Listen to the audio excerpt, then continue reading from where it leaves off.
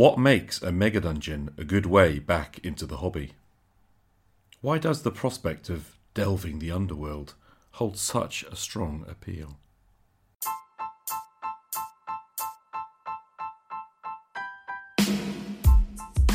Welcome back, Rescuers. I'm your host, Che Webster, and this is Roleplay Rescue. Do you remember when I told you my story of discovery with BX Essentials and how I recommended playing with the Megadungeon? This episode is all about the appeal of the Megadungeon gaming structure and why it turns out to be a great place to start your fantasy campaign.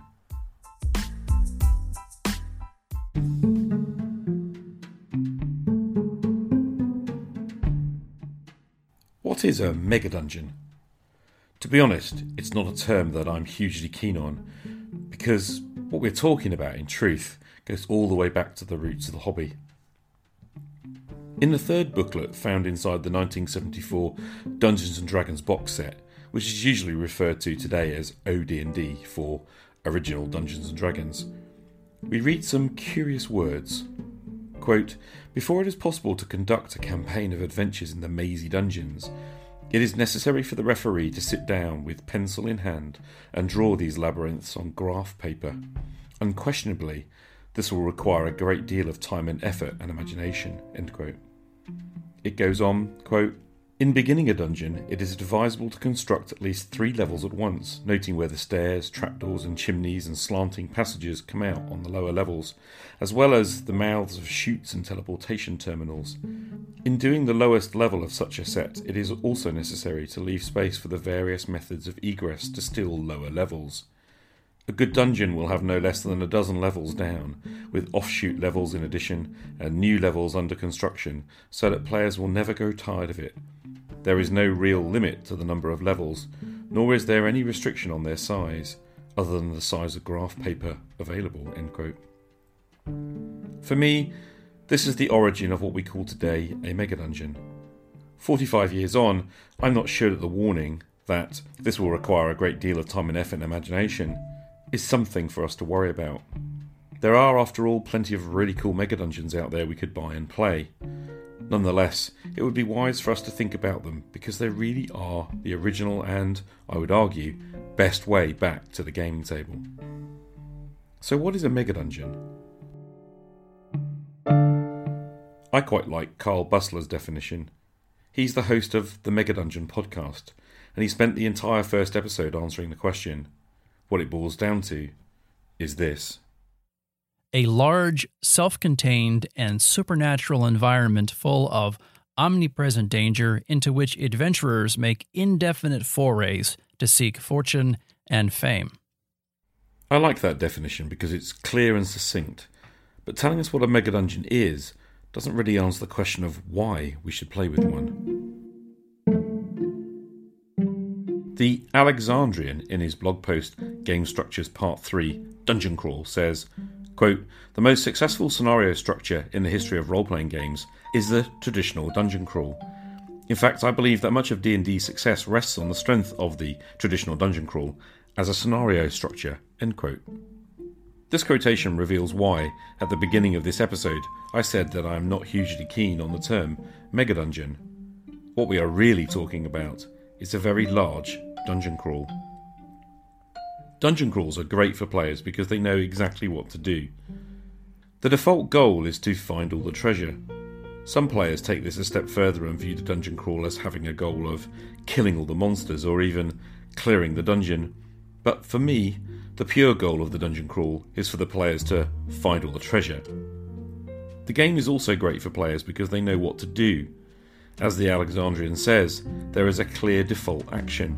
Quote, "If a player is standing in a room and there's nothing interesting to do in the room, then they should pick an exit and go to the next room." End quote. The player always knows what to do next. Look for the treasure. If there's no treasure, pick an exit.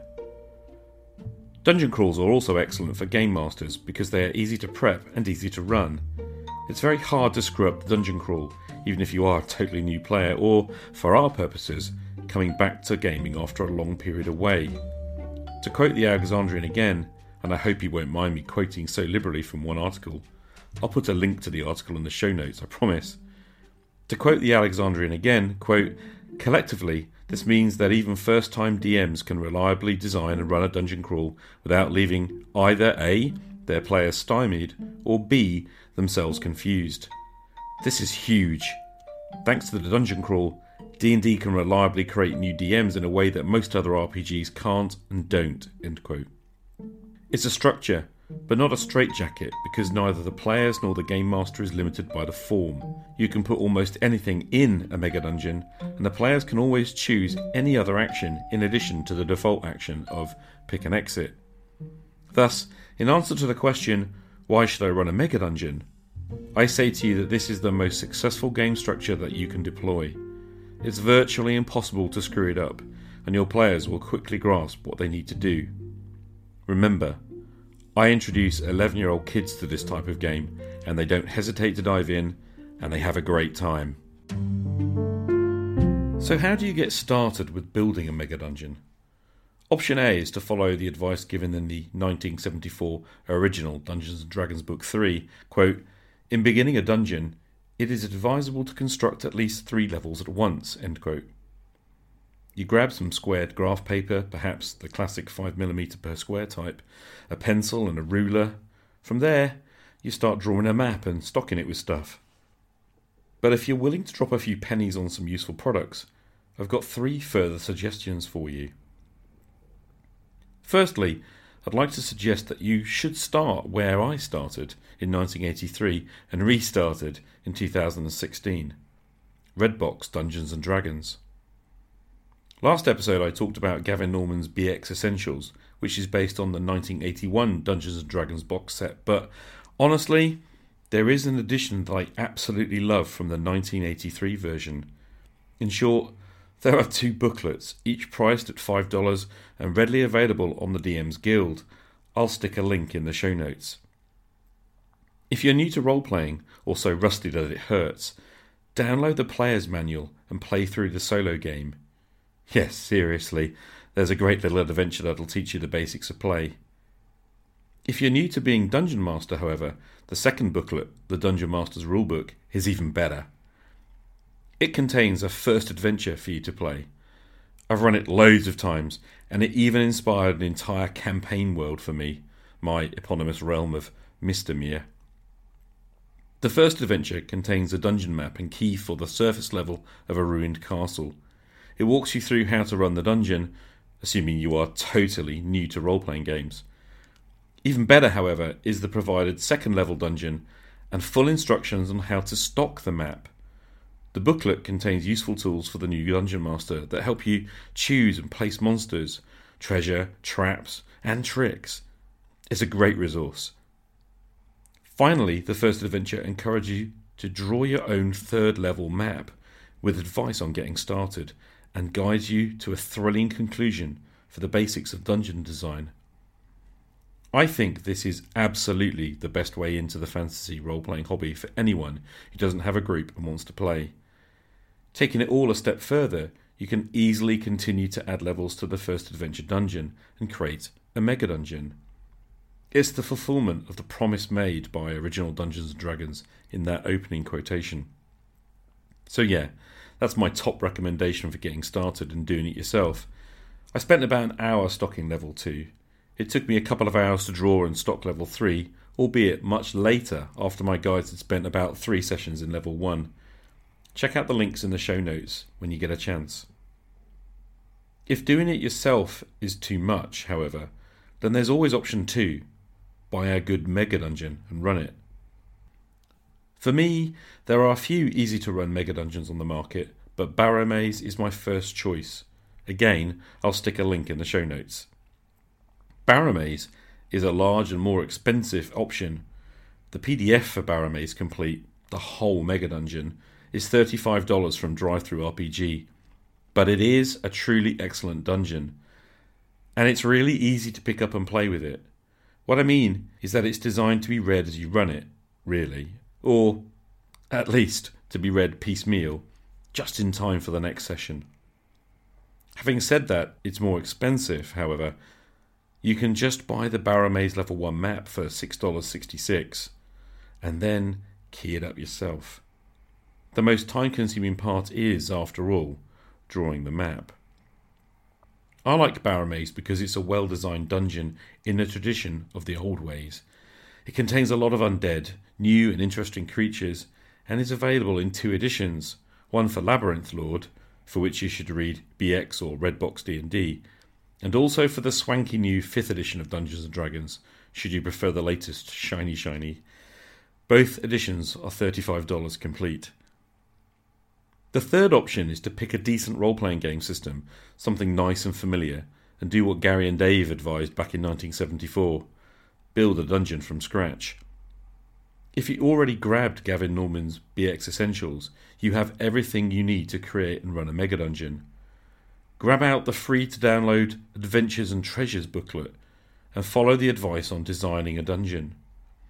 Add in the free-to-download Monsters booklet and you've got the creatures to oppose your players' treasure hunting.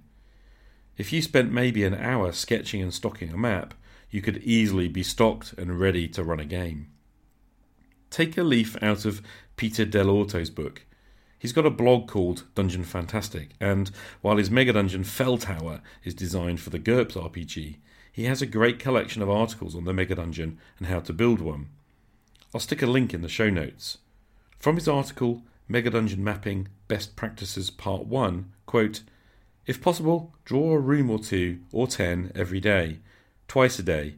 I've got 1.5 levels done and part of 2 more. How I do this is simple, the same way I write books. I just write down everything and I make myself draw a room or 2 every time I see the map. It fills in quickly that way," end quote. To be honest, Peter is not as positive as I am about the Megadungeon as a game structure. He says that it's really not fast to prep, but I think that's more true if you're going for a Megadungeon with a game like GURPS. I can say that from my own experience. Building a dungeon is something that, if approached piecemeal and little by little, just as Peter himself recommends, it can be really pleasurable experience to both create and play. All you need to do now is find some players. While the discussion on how to find players is very much a separate topic, and one I fully hope to create in the future, I want to focus on a few reasons why players might come to a Megadungeon table. As I've already stated, dungeon crawls are great for players because they know exactly what to do. Find the treasure, and failing that, choose an exit from the location you're in. Remember why some of my friends started dropping out from the Friday night roleplay? After a full week at work, I can't really handle a heavy role-playing session. I need to recharge. The sessions are fine, but I can't commit to a regular game night. It's probably best that I bow out so I don't disappoint the others. I'm not very good at coming up with ideas for characters. I feel like I'm letting the others down. I reckon that all 3 of these objections are defeated by the lethal combination of a Megadungeon and some old-school D&D rules. Firstly, for a player, sitting at a table with a Megadungeon to explore is not overly filled with stress. Sure, you are exploring and solving problems, like where did the orc hide the treasure and do I really need to kill him to get it? But it's not exactly at the same level as a detailed narrative campaign dealing with court intrigue. Frankly, if my 11-year-old students can handle it, your adult friends will be just fine. Secondly, they don't need to commit to a regular game. As each session can be an independent exploration of the dungeon, players can also come and go as they need to. Don't get hung up on creating a stable gaming group with the same players every time. Just provide the time, table and dungeon. Take it from there. Finally, characterization is something that emerges over time in an old school Megadungeon game. Just get the players to roll 3d6 6 times, choose a class and equip their character. From there, it's into the dungeon. If they survive, they can worry about a backstory and other details later. That's the true joy of playing with systems like 1981 or 1983 Dungeons & Dragons. Dungeon crawls are then the best way back to the gaming table because they are easy to create, easy to run, and easy to play in. Is it any wonder that D&D's biggest explosion came through the 1970s and 1980s, when that's what most people started with? Even today, people like Matt Colville encourage new 5th edition dungeon masters to simply build a small dungeon and set to with playing. The Megadungeon is a great place to restart your role-playing hobby. Yet there is one more thing to say about the Megadungeon. It's not a limiting campaign model. It doesn't stop you from doing other things. Firstly, as already noted, it's a structure but not a straitjacket, because neither the players nor the game master is limited by the form. You can put almost anything in the Megadungeons, and the players can always choose any other action in addition to the default action of pick and exit. On top of that, however, it's fairly trivial to add a nearby town and a small hex crawl to the structure of a Megadungeon game. If we turn back to BX Essentials for a moment, turning the pages of Adventures and Treasures, we see guidance on designing a wilderness and designing a base town right after the section on creating dungeons. Seriously, it's pretty trivial to expand upon the design. Reading the oddly named Champions of Zed role-playing game, I came across a delightful way of describing the Megadungeon, a phrase I much prefer in fact. They call it the campaign dungeon. Quote, a tried and true place for the adventurers to go to time and again, end quote. As a study in the origins of Dungeons and Dragons and role-playing generally, Champions of Zed is an interesting read because, taking things a step further, the authors recommend building a hex crawl within which you can place a Megadungeon. It's another valid approach, and one I aim to explore more deeply in another future episode.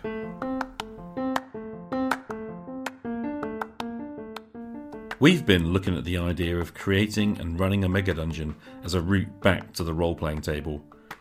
We've had a stab at defining the concept.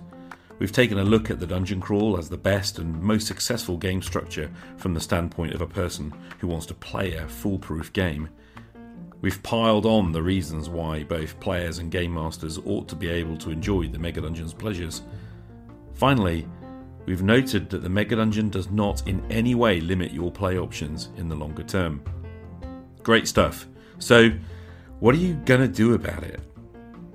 I hope that I've given you a useful set of ways in and might even, dare I hope to whisper it, have tempted you to give the Megadungeon a go. I think we need to be honest with ourselves and admit that even if we do dream of world-spanning campaigns of high political intrigue and incredibly realised characterisation, we have little to lose in the meantime by pulling out some squared paper and a pencil to begin. Get yourself back to the table, my friend. Draw a map, stock it, invite some friends. The play's the thing. Shay, just listened to your latest episode, and just we talked about, how you got into BX Essentials and gaming at school, and what people would say when they wanted to bow out of the game, and it was amazing. It was just a real breath of fresh air to hear you talk about the hurdles that were in your way and how you overcame them, and what you did to get back into gaming. I love it. I can't wait to hear more specifics and hear about more specific techniques about like what you did for your prep and cool things that happened at the gaming table and things you found happening just specifically. But the overview was great, and I can't wait to hear more. I'm really excited. Your energy and positivity is a breath of fresh air, and I look forward to hearing more. Cool. Hey Carl, thank you so much for calling in. Words like amazing and phrases like breath of fresh air, dude, they're the things that really warm up a creator's heart, so thank you. I just wanted to say as well that the suggestion about sort of diving into how I prep games and how I maybe present things at the table and so maybe even some of the stories on the table, I hadn't actually considered talking about that so much. I didn't really think anyone would be interested in my specific gaming. But hey, thank you for the suggestion because, yeah, I could probably do some of that stuff. So I just big thank you for calling in. Thank you for the praise and the comments. That's brilliant feedback because I need it. And yeah, great suggestion as well. Thank you. Carl, be well. Game on. Hi, Chi. This is Tim Shorts from Gothridge Manor. Very much enjoying your podcast. And I definitely second BX Essentials as just being a fantastic version of the original rules. I've had the original rules since they came out and never played them all that much because I played more AD&D, but it wasn't until the BX Essentials came out that I really got excited about it again. And I'm currently running 2 games with it. And it's great that you're doing it with kids. I used to run GURPS with the kids back in the early 2000s when I worked with them, and it was a good exercise for them, and I think they really, really enjoyed it. And I still see some of these kids now that are young adults, and they're still role playing, so that's a win. Thanks, Jay. Hey Tim, great to hear from you again. Thank you for calling in. Great that you support the idea of using BX Essentials and playing, some really classic D&D. And I'm really pleased to hear that you've got 2 games going on. I haven't listened to enough of your podcast to sort of pick up on that, but it was great to hear. Thank you. And secondly, with kids, it's obviously a lot of fun. But hey, let's just not freak everybody out and make them think that, the only people you can introduce these games to are kids. I really want to get people back to the table, and I think, I'd be curious to find out from you, like, how did the GURPS game go, actually, and what made GURPS a good choice for new players, because I've dabbled with that one, and it's hard for me to get my head around it. So any tips you got would be very welcome. I think there's a future post coming on here about kind of more complex games, and GURPS has got to be on that list, hasn't it? Cheers, Tim. Great to hear from you. Speak again soon. All the best. Game on. Hi Shay, it's Colin, Spike Pit. Just listened to your episode where you interviewed Gavin Norman. Really enjoyed it. I thought it was a great episode. You've asked him a few questions that I would have liked to have asked him myself, actually. So you saved me a job there, mate. Playing with him this afternoon, we're going to try out some of those advanced classes in a play test. So I'm looking forward to that. And on the subject of the spirit of BX, for me, I think it has got a real pioneer spirit and really puts the fantasy adventure into the game. After all, that's what it is, a fantasy adventure game. Hey up, Colin. Thanks for calling in. Brilliant to hear from you. Pioneer spirit. What a great phrase. Thanks for that one, matey. Absolutely agree with you. I guess 30-odd years on, we're not quite such pioneers, but yeah, the spirit of it is definitely the thing. I don't know. Anyway, dude, wish you all the best with the game with Gavin. I bet your boots you're going to have a good time. The advanced character stuff looks great. And speak to you soon, matey. All the best. I wanted to ask you a favour. Getting this podcast off the ground has been a lot of fun, but as we come nearer to the end of my original 6-episode series plan, I'm not too sure whether I'm hitting the mark and answering the questions you still have. To help you get back to the gaming table, what questions do we still need to answer? Can you leave me a message and tell me your answer? You can easily leave me a voice message. Just download the Anchor mobile app, search for Roleplay Rescue, and tap on the messages button to leave yours. Thanks for your help. Remember, this is about building a community of discovery together. Will you add your voice to the conversation?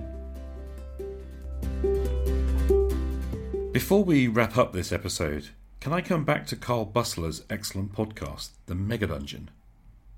I'll stick a link in the show notes so you can quickly find it, but I also wanted to strongly recommend it, and not just because episode 3 is an interview with me.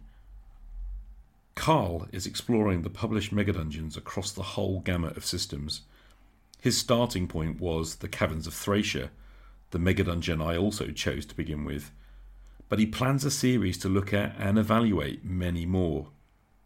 He's a great host and very easy on the ears. I recommend the Megadungeon podcast to anyone curious to learn more about this excellent approach to play. I hope you enjoyed this episode of Roleplay Rescue. If you ever want to get in touch, ask questions or share your point of view, you can leave me a voice message. Just download the Anchor mobile app, search for Roleplay Rescue, and tap on the messages button to leave yours. I'm Che Webster. This has been Roleplay Rescue. Thanks for listening. I'll be back next Saturday with another episode. Game on.